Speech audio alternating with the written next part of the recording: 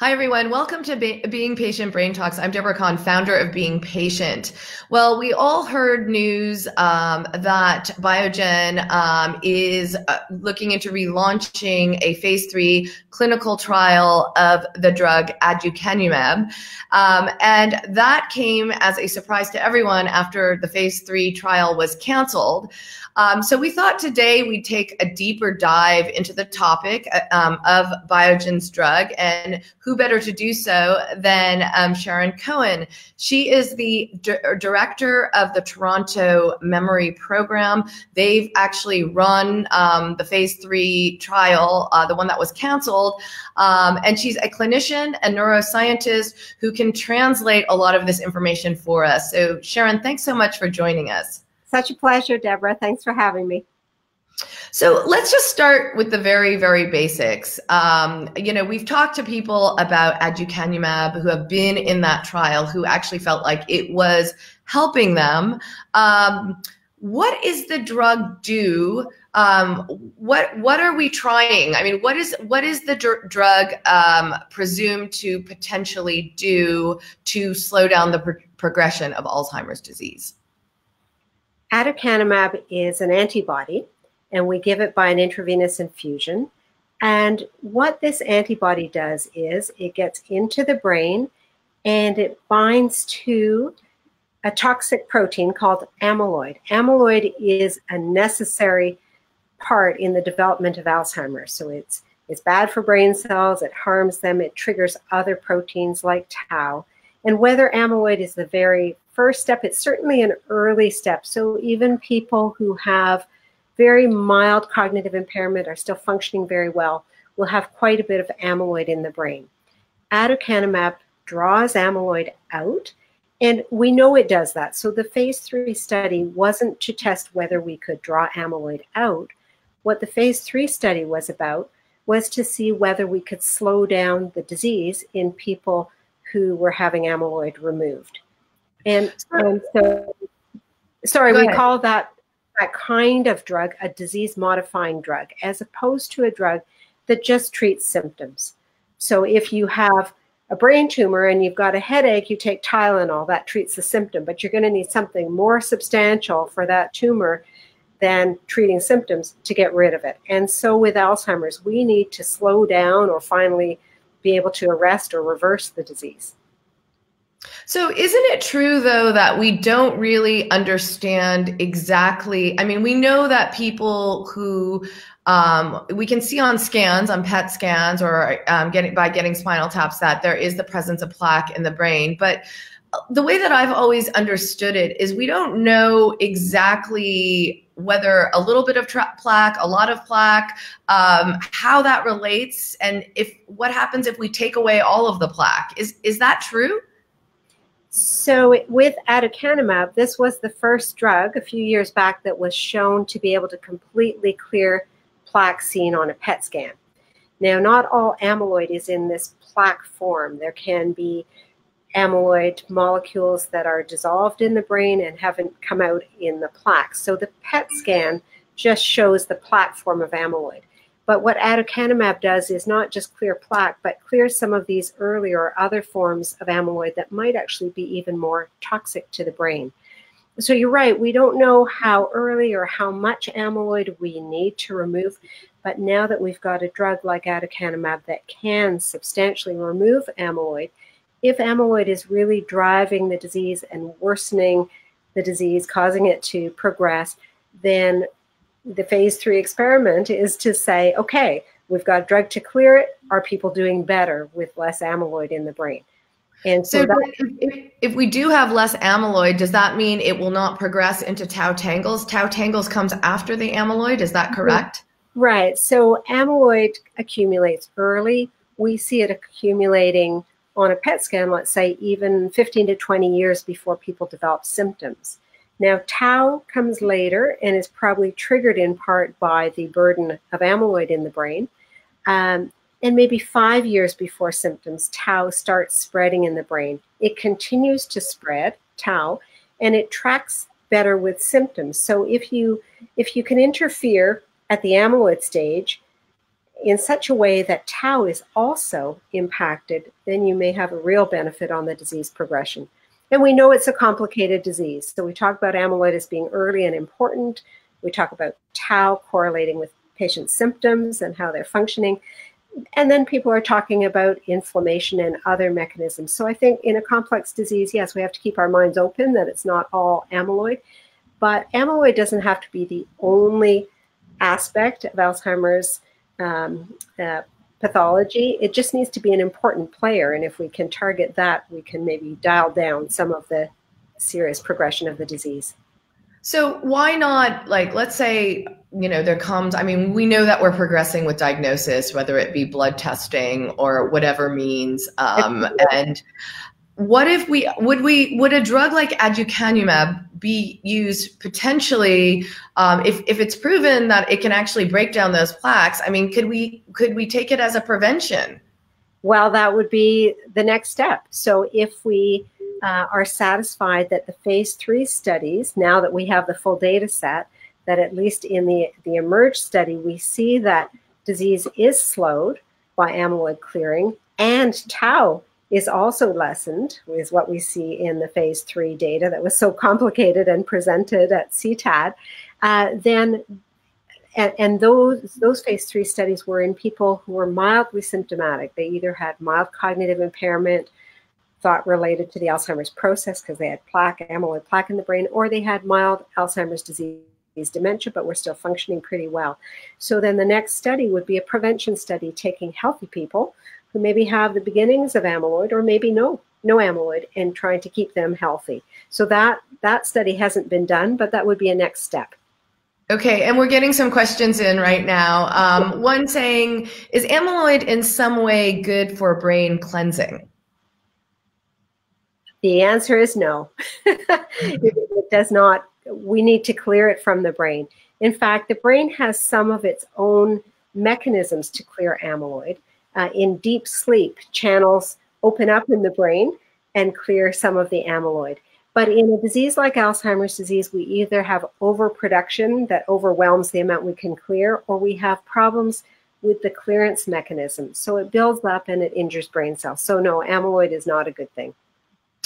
Okay, so you, Sharon, you were conducting the phase 3 Biogen trial before it was canceled. Right. I have to ask you, did you see signs that the drug was working within your patients? So we felt our patients were doing well overall, and our patients were happy with how they were doing, and their families.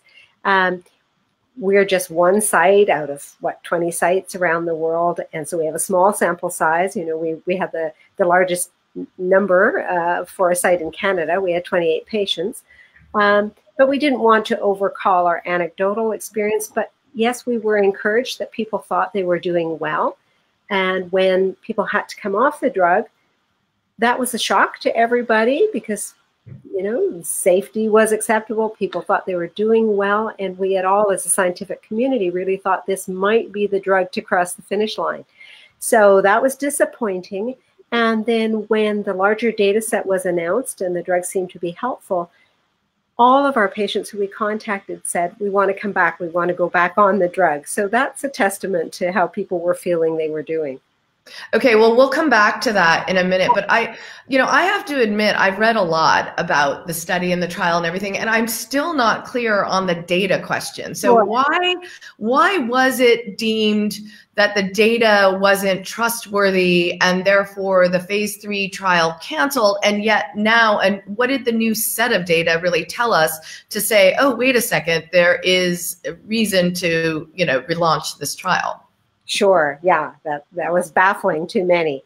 So in the phase 3 studies, there were 2 identical studies, which is a typical way of doing phase 3 trials. You have 2 identical protocols. And there was a pre-planned, built-in futility analysis. And that is a usual way of running a trial so that at some interim point before the end of a trial, you look at your data, you have a committee that looks at the data and says, what's the likelihood that if we continue to run this study to completion, which is 78 weeks of treatment, that the study will be positive? And if the chance that the study is going to be positive is estimated to be low, then a sponsor like Biogen might say that's not worth the investment. It's not worth it to patients to keep them in a study where there's a low chance we'll be successful. And futility analyses can end up being right or can be wrong. So they are a guess at what the final data will show. The Biogen futility analysis was conducted on 50% of the data, just 50%, and there were amendments or changes in the protocol that really affected what the final data looked like. So the final data had the benefit of several more months of people being treated. And the amendments that I'm talking about, the change in the protocol during that time, allowed people to go to higher doses of the study drug, aducanumab. And why did that happen? And some of the audience may remember Samantha Budd-Haeberlein saying, I don't recommend changing your dose midway through a study. Nevertheless, that's what we did. Biogen always believed the high dose was the right dose, but they didn't start their phase 3 study with the high dose in everybody, the 10 milligram per kilogram dose per month, because they had to balance the concern about safety, about the high dose maybe causing some brain swelling. As the phase 3 program progressed, there was more and more data from the continuing phase 1b study to say, yes, it was safe to push the dose up. So Biogen then amended the protocol, allowed people to go to a higher dose, and it was in this phase 3 final data set for one of the studies, anyway, the study called eMERGE, that showed that the study was positive, met its outcome measures on all of its outcomes. So primary outcomes, the cognitive one, secondary outcomes, and the biomarkers. So amyloid was getting, was reducing, tau was doing better, patients were functioning better than those who were in the placebo arm. So it was a clearly positive study that the futility analysis failed to predict. So it was very confusing. So with the larger amount of data and more patients being able to reach the higher dose for longer, they were doing well. Okay, so we have a question from someone who obviously was in the Biogen study, and he is asking, he says, the ENGAGE track in the higher protocol version 4 dose performed as the eMERGE track. Was protocol version 5 and 6 higher dose to perform well in eMERGE? Or was protocol version 5 and 6 higher? Yeah, I that's kind of technical for the rest of us, but I take it you're going to understand that. So it was actually protocol version 3 and 4. And because the ENGAGE study started enrolling earlier, it didn't have as many people who were able to benefit from the amendments 3 and 4 and go to the higher dose. So the overall ENGAGE study didn't show this same positive result that ENGAGE did. So more of the patients in the ENGAGE study, because of the timing of the amendments, were able to get to that top dose. When we look at the ENGAGE study, the study that wasn't positive, but the subgroup of patients who actually got to the top dose, they did look just like the eMERGE study. They benefited. So again, this supports the idea that dose matters, that the highest dose is the right dose. What Biogen wanted to do initially, believe in the 10 milligram per kilogram dose was the right thing. So we've got the eMERGE study positive and the ENGAGE participants who were at the highest dose also showing that similar benefit. Okay, and we have another viewer who's asking a question, which is a completely relevant and important question. And she says, how do folks like me living in rural America ever get use of these trial drugs? Yeah, that's a fabulous question. So being part of a trial and then later accessing an approved drug, those are both important considerations. So, clinical trials are often conducted at research sites that are not in rural settings. So there's travel involved for people to be a study participant. That travel, we try very hard to get the sponsor of a trial like Biogen to allow people to travel and to cover their costs so that they can participate. We're wanting to be agnostic as far as, you know, inviting everybody into a trial. If a drug like aducanumab is approved, there will be certain things that make it challenging for rural populations versus urban populations, because you will need to access MRI scans and other technology. It'll become a lot easier when we have blood tests, and then, you know, we won't be seeing this division between urban and rural communities having access. It's a very good question, and you know, enabling people to to take advantage of approved drugs is a conversation we need to continue to have. And you know, when Biogen, just because Biogen is submitting the dossier to the FDA or Health Canada, it doesn't mean the marketplace is ready. If we had the drug approved tomorrow, we'd still need a whole system change to make sure people who can benefit from the drug can access it. So it's a great question. We need to work on it. Okay, so what does this mean, though, to people who were, okay, now people have now been taken off. They were once in the study and they were taken off the drug, and it's now been, you know, at least a half a year since they haven't been taking aducanumab. What does it mean for the people who participated in the trial, and what does it mean going forward to people who want to get into this trial? How long will they have to wait? Right. Okay. So people who have already participated will be invited back, and we're hoping around February, individuals will be able to come back, whether or not they were on the active drug or placebo, and whether or not they've stayed stable or declined in their disease since they've stopped the drug, as you say, several months ago.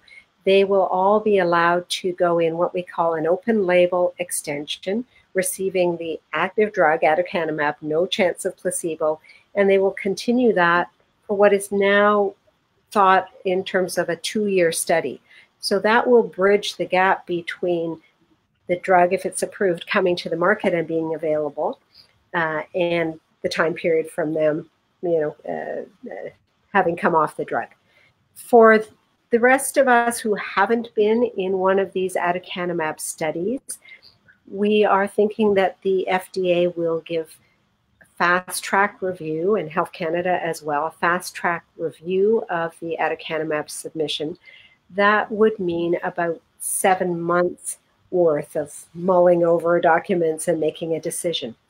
If Biogen submits in early 2020 to the health regulators, which is what they say they're planning to do right now, they're preparing to submit, and they've already had conversations with the FDA. Then you know, February plus 7 months, we're looking at the fall of 2020. So that comes around pretty quickly, but of course never fast enough for those of us who are eager to have access to the drug. And will these studies take into account a higher dose because they found the higher dose was more effective? Yeah, absolutely. So it will be the 10 milligram per kilogram dose that will be the ideal dose. And so we're thinking that the indication, if aducanumab is approved, would be for people at this very early symptomatic stage, mild cognitive impairment or mild Alzheimer's dementia, and able to receive the highest dose of aducanumab. So now that you have a cohort who is on the drug, taken off the drug, will there be measurement of whether there was an accumulation of amyloid during the period of time they went off the drug? Yes. So the people coming back will have PET scans to see whether amyloid has reaccumulated, but these individuals won't be barred from joining the redosing study. So no matter what level the amyloid plaque is at in the brain, individuals will be able to go on the open label, which is great because, you know, as a site investigator, I always feel it's my obligation and a pleasure to advocate for my patients. And, you know, these are the people who have moved this drug along, given us the data that's, you know, shown to be exciting, and let's make sure they have active drug and not be excluded from joining a redosing study because they had this much plaque and not that much, or this test score and not that test score. So yes, that won't bar them, but we will be looking at that. It'll be interesting. What we've seen with some other anti-amyloid programs is that, and I'm thinking here of a drug called Eisai BAN 2401, individuals who were in the phase 2 study and had amyloid cleared have come back into an open label extension. And over the several months they've been off drug, what we're learning is that they've maintained this clearance of amyloid. So the benefit seems to persist for a while. So it'll be interesting to learn with aducanumab what the reaccumulation rate is.